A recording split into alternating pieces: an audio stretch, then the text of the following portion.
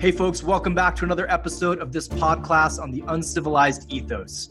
My name is Traver Boehm. I'm the founder of the Uncivilized Movement, the Uncivilized Nation, and the author of the book, Man Uncivilized.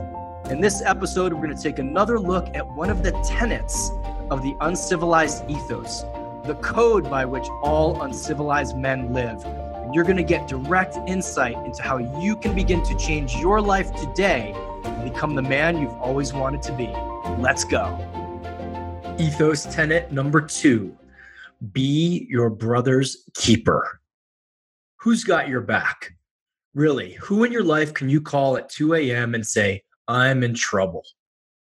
Whether that's dealing with a divorce, the death of a loved one, or your own addictions, or guys, just having guys to talk with.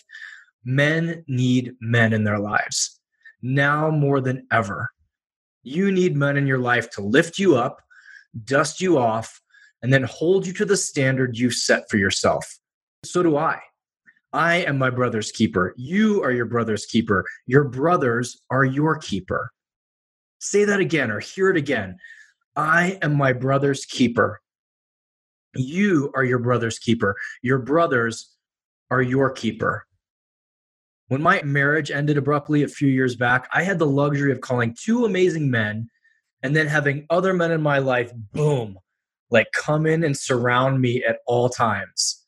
You know what else is funny? I also got to see who suddenly disappeared from my life as well when things got hard. But my 2 best friends, Sam and Drew, told me they were getting on a plane to come to California from New York the day after they got the news. I had that luxury. Many men do not. Let's just say most men do not. And guess what is killing more men than smoking and heart disease, guys? Isolation.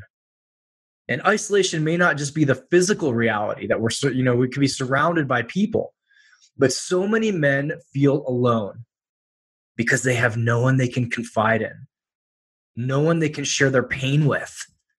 No one who they're talking about anything else but football, women they want to fuck, and how much money they make.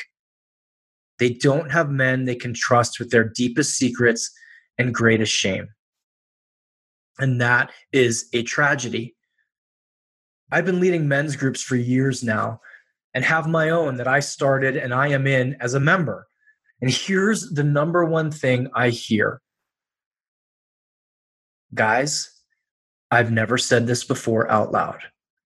This is what I hear men say over and over and over and over again. And then they share with the group a secret that has literally been eating them alive. A secret that has caused them to become addicted to ways to numb themselves or keep that secret down. Or that secret is the root of the anger that they're bringing out into the world. Because let's talk about it, right? If you have a secret, you don't want anyone to know that thing about you. So what do? Here's the deal about a secret. You take your secret and you lock it in a closet in your room. To make sure no one gets in that closet, you make sure no one gets in the room. To make sure no one gets in the room, you make sure no one gets in the house. No one gets in the house by no one coming in the neighborhood. You feel me here?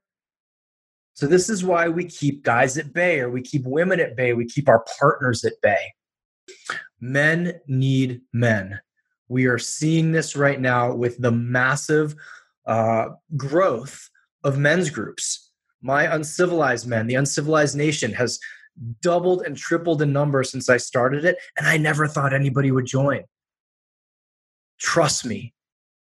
Now more than ever. You guys, actually, let's go back. Not now more than ever. Do you remember being 12? Maybe I was alone, but when I was 12, I had this little gang of skateboarders that we all hung out together. And what did we talk about? We talked about school. We talked about girls. We talked about skateboarding. We talked about video games. We talked about our parents. We talked about things we were scared of, things we were nervous for, about how hard it was going to be to go into high school. I lived in Tokyo, so guys were moving. We talked about how we'd miss them. And then boom, something happened.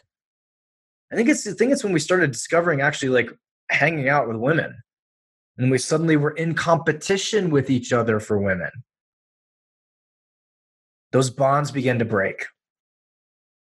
And I was still even fortunate to have a good group of guy friends in high school, good group of guy friends in college, even a good group of guy friends that would get together after college. But that was maybe once a year. We'd have an amazing week. We'd promise to stay in touch, and then we'd drift. And I get it. You have families, you have jobs, you have careers, you have kids. But you are the leader of your family. You are the leader of your life. You are the leader of your community. And in order to be the best leader, you need to be the healthiest leader. And in order to be the healthiest, you need to know you have a group of brothers around you. Here's the deal, guys. Women may come and go, even the best of them, right? People get divorced, people get sick, people die. Friends may move out of your area. They may leave your life for different reasons. I know this is harsh,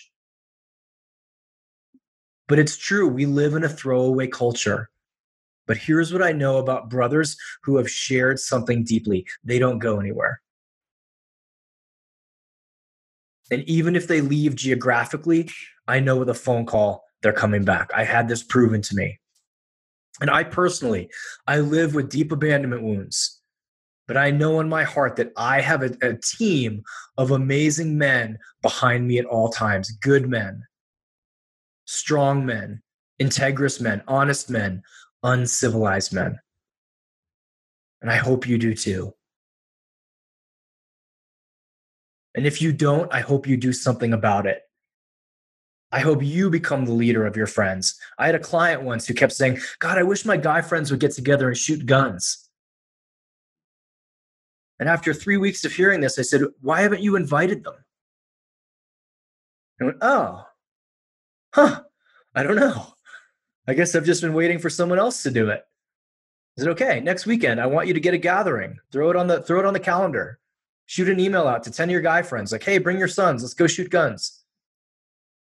And he came back the next week with so many stories of how those guys were like, man, we're so glad that you organized this. And all it took was one email. The second tenet of the uncivilized ethos is be your brother's keeper. Call men forward, hold men to a standard, and support your fellow brothers. Thank you for listening. This is Traver Boehm signing off on another episode of this podcast on the uncivilized ethos. To get your hands on a pre-sale copy of the book, Man Uncivilized, please go to www.manuncivilized.com/the book.